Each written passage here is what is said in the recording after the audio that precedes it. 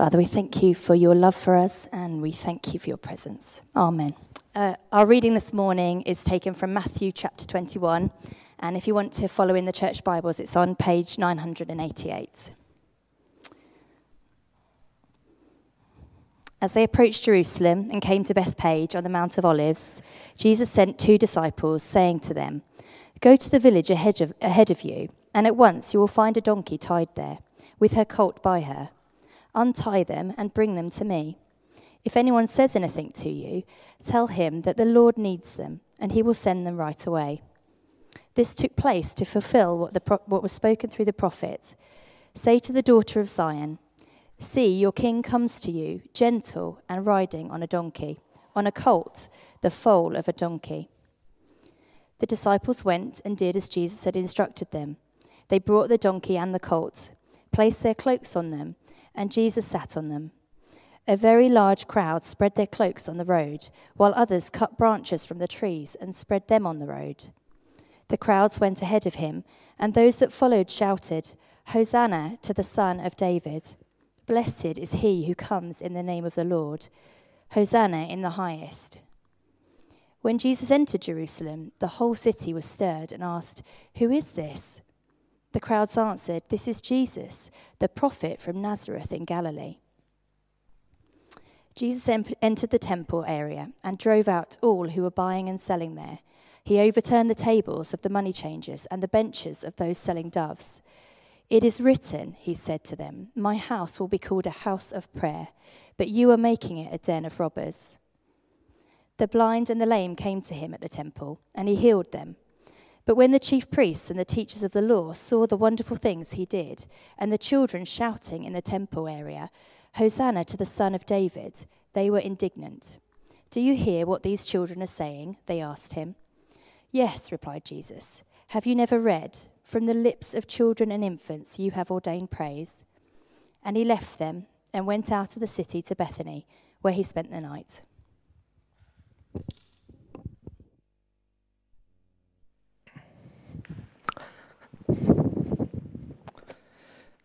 Thank you. So, good morning, each and every one of you. Just a quick notice before we get into here. About Ukraine. The hazards of reading a notice that was written last Tuesday is that there's no prayer meeting tomorrow night. It was the next day, which was last Wednesday. So please don't turn up here tomorrow, or else you may be on your Todd. Although I wouldn't mind joining with you to pray for Ukraine. And also, I just want to add another sort of spontaneous notice this morning. A couple of people have approached me, and they've been on a journey of exploring faith, and they've come up to me and said, "Look, David, we'd love to get baptized. We're ready to make that next step of commitment." So that's going to be happening sometime in May and June. And so this is a sort of a call here for any and every one of us who haven't made that sort of public act of commitment that Jesus Christ is Lord. Maybe you got christened as a baby and you want to reaffirm those baptism vows yourself as an adult, or maybe you haven't been christened as a baby. Maybe you've just come to faith yourself and you're thinking about now is the time to make that commitment. Let me encourage you to come and speak to me, because it says, those who believe in their hearts that Jesus Christ, whoever believes in their hearts and confess with their mouths that Jesus Christ is Lord, then they will be saved. And part of that confessing with our mouths is that public declaration that we are followers of Jesus. So that act of baptism is really important. So let me encourage you, if you're interested, to come speak to me over the next week or so. We can find a date that suits everybody, and then we can prepare for the special day itself. But today, I want us to consider the question that is found in our passage today. If you want to keep your Bibles open, it's found in verse 10, and it says this: when Jesus entered Jerusalem, the whole city was stirred, and they asked, "Who is this? Who is this?" In other words, who is Jesus? Who is Jesus? There's more than 2 billion people alive on the planet right now. That's over a third of the world's population that claim to follow Jesus as Lord. Time magazine has said that Jesus is the most influential person who has ever lived. But my question to each and every one of us today is, how would you describe Jesus? If someone came up to you and asked, how would you describe Jesus? Who is Jesus? What would you say in a sentence? In Alpha, that question is asked on one of the weeks, and they're interviewing people, and they give various different responses about who is Jesus. Some people say, "Oh, isn't he like the Son of God, or isn't he God?" And other people say, "Well, I think he was just this sort of person who lived a long time ago. He said some really cool things, but things have sort of snowballed and got out of control since then." There was even a quick-witted football fan who said, "Isn't he a forward for Manchester City?"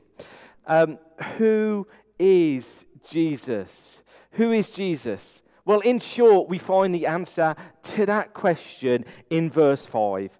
"See, your king comes to you, gentle and riding on a donkey." Who is Jesus?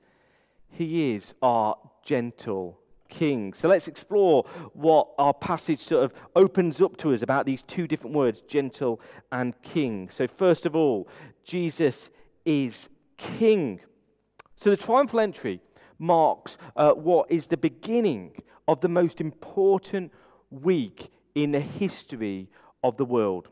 It's not only a week that changed human history, it also shaped human destiny.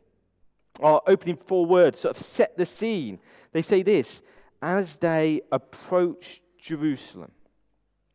So Jesus was approaching Jerusalem. And Jerusalem would be the place that he would ultimately be betrayed, tortured, mocked, and crucified.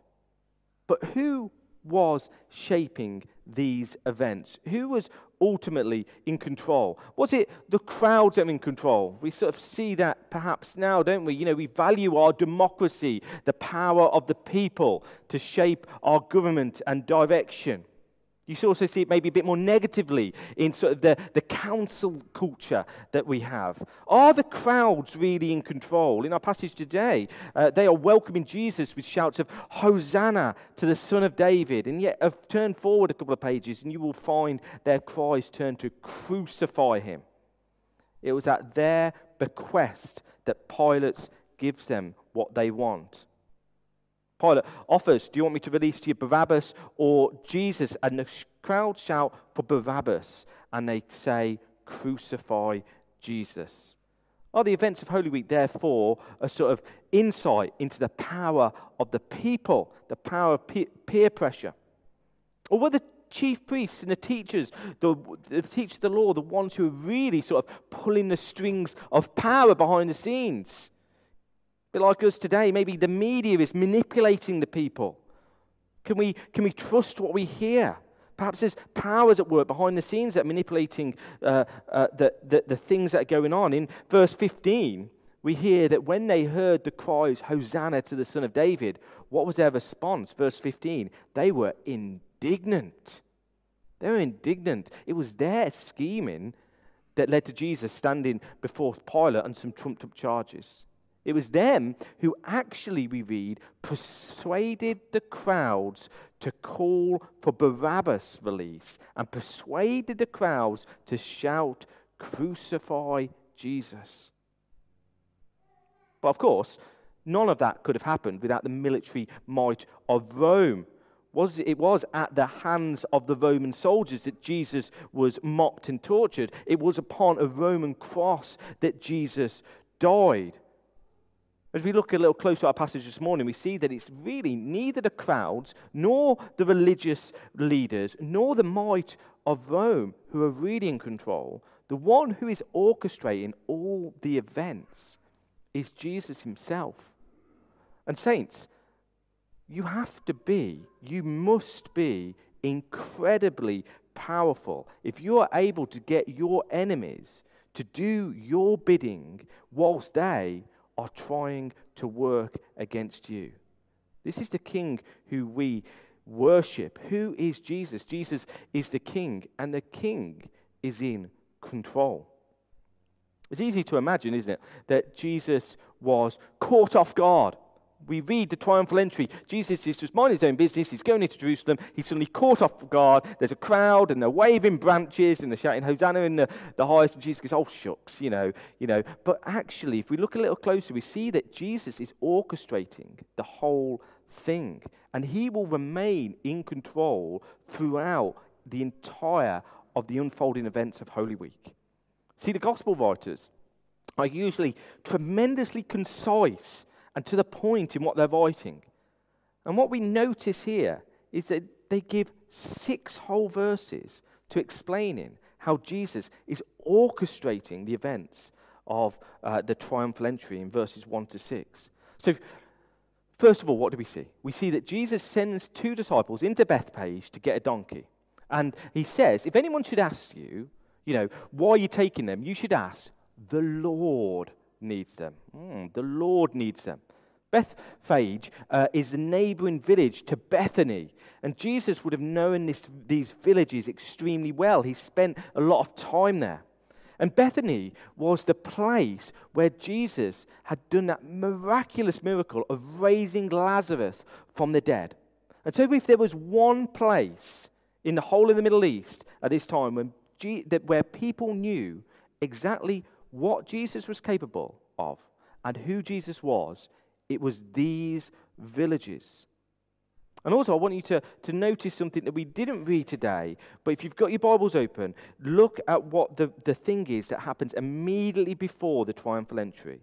In the very last few verses of chapter 20, we see a miracle of 2 blind men receiving their sight. And you might say, well, what's so important about that? What's so important about 2 blind men receiving their sight?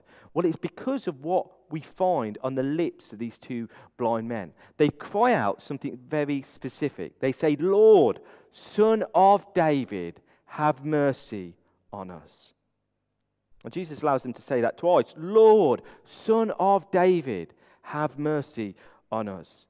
And what we don't realize, because we come to our Bibles with our 21st century eyes, what we don't immediately see is that these blind men are using a phrase, Lord, Son of David, which was unmistakably a messianic title. Everyone present would have known that using this phrase, the blind men were calling Jesus the messianic, the long-awaited for centuries King of the universe, the ultimate King. We've sung today, the King of Kings, the final King of the world. This is what they were calling him. And what does Jesus do? He turns to them and says, what do you want? Ultimate King of the universe. Jesus looks at them and says, what do you want from me? What do you want from me? You see, it's hard for us to imagine the atmosphere at that time. For years, the people following Jesus had been longing Jesus to sort of proclaim who he really is. And Jesus had been saying, oh no, you've got to keep it quiet, keep it quiet. And suddenly, on this point, it turns. And Jesus, for the very first time, allows his messianic title to be used in public. And so it was tremendously exciting and yet also hugely fearful. The disciples knew that this was now do or die time. You don't walk into Jerusalem on the eve of the Passover after proclaiming yourself the messianic king without, basically, he's got to either triumph and take the kingship or he's going to be crushed by the authorities. This was the final push, the final sprint to the top.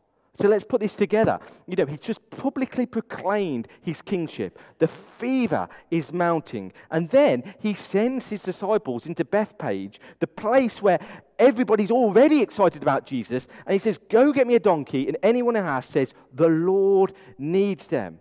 And then Jesus, in this prophetic act, this long-awaited act from Zechariah, and actually prophesied again in Jerusalem, mounts this donkey and starts entering Jerusalem. Because Jesus wasn't just borrowing a donkey. He was gathering a crowd. Do you see how he's in control?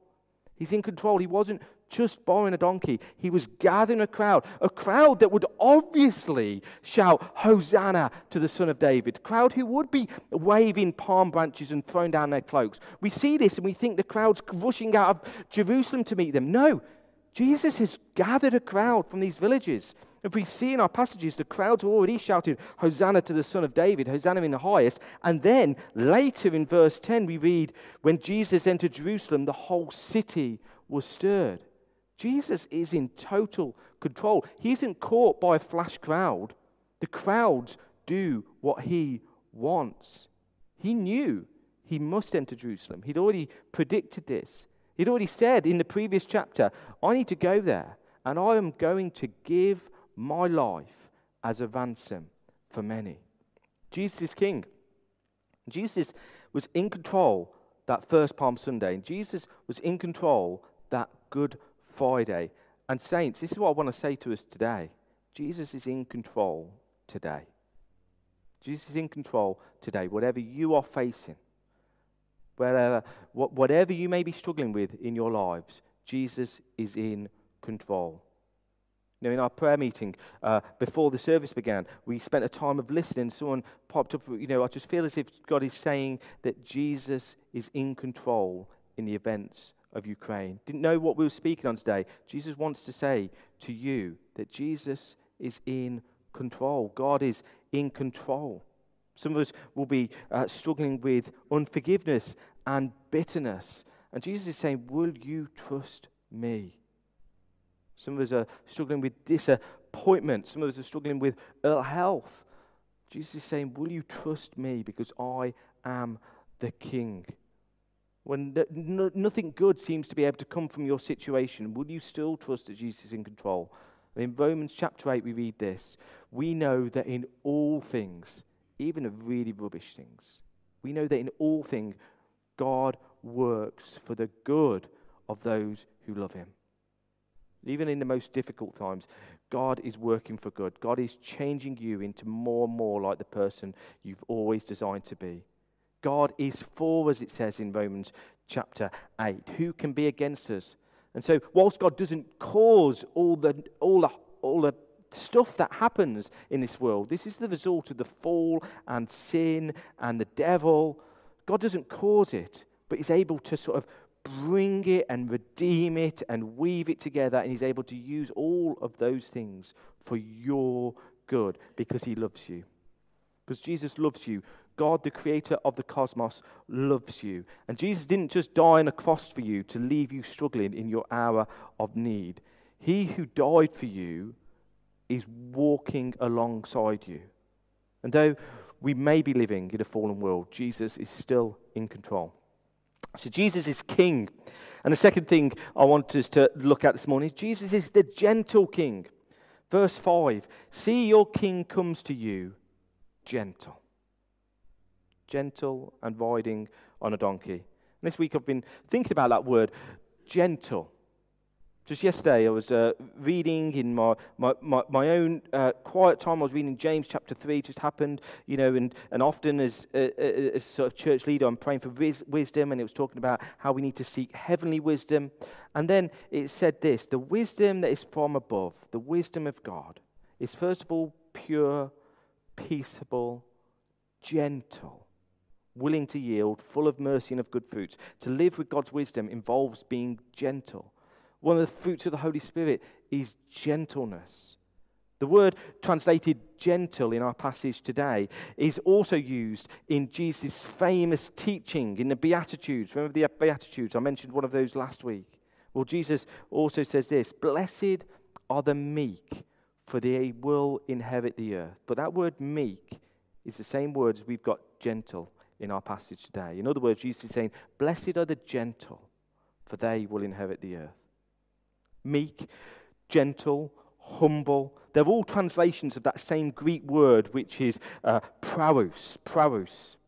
In our 4 gospel accounts, Matthew, Mark, Luke, and John, we've got 89 chapters in all, and there's only one place where Jesus tells us about what's really going on in his heart. One place where Jesus pulls back the veil and lets us peer into his very core. And it's at chapter 11 of this gospel. And in verse 29, he says this. Do you want to know who I am?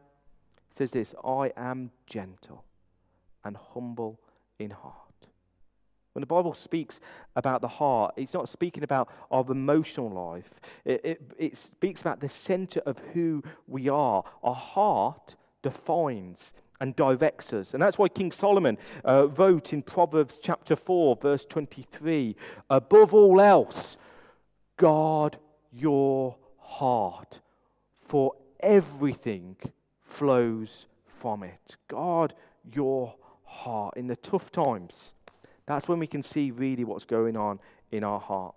When Jesus reveals to us the innermost recesses of his heart, what animates him the most, what do we find? Gentleness. Gentleness and humility. Jesus is the gentle King.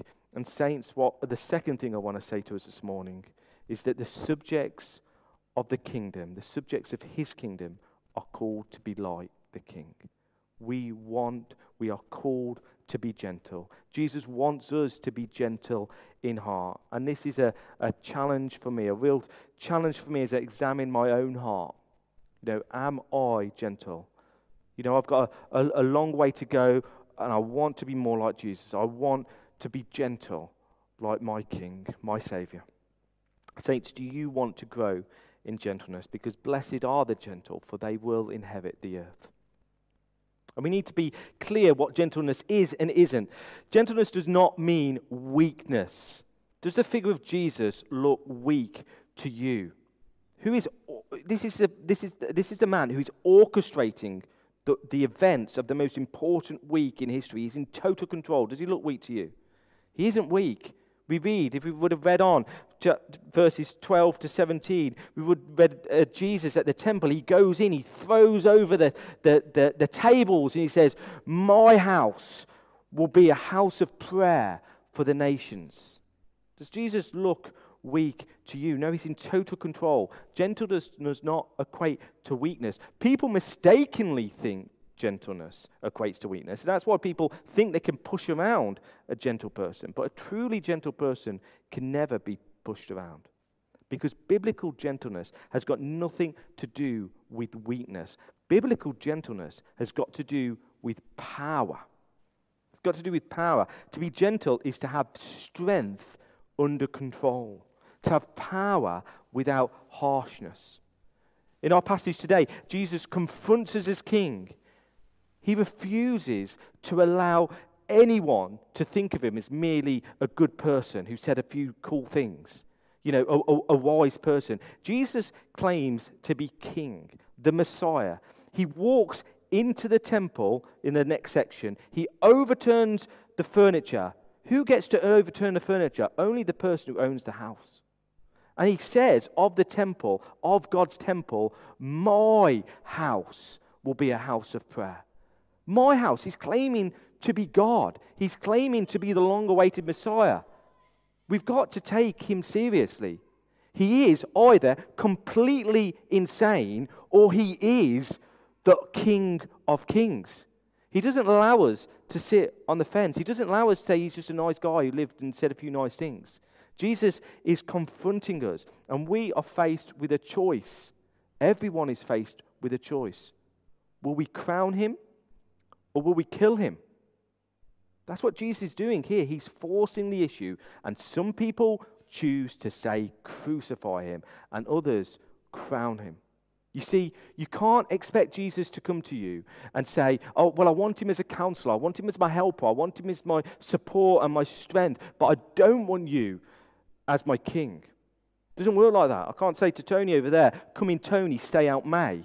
I can't do that. I've got to accept him as Lord, well, not Tony as Lord and Savior. I've got to accept Jesus as because Jesus wants to be our comfort. He wants to be our friend. He wants to be our strength. But he says, I will not be any of those unless I can also be your king. Jesus is the king. He does not allow any middle road. He won't allow it.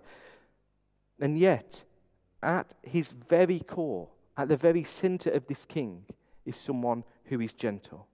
So will you come to this gentle king and make him king of your life? That's what baptism is about.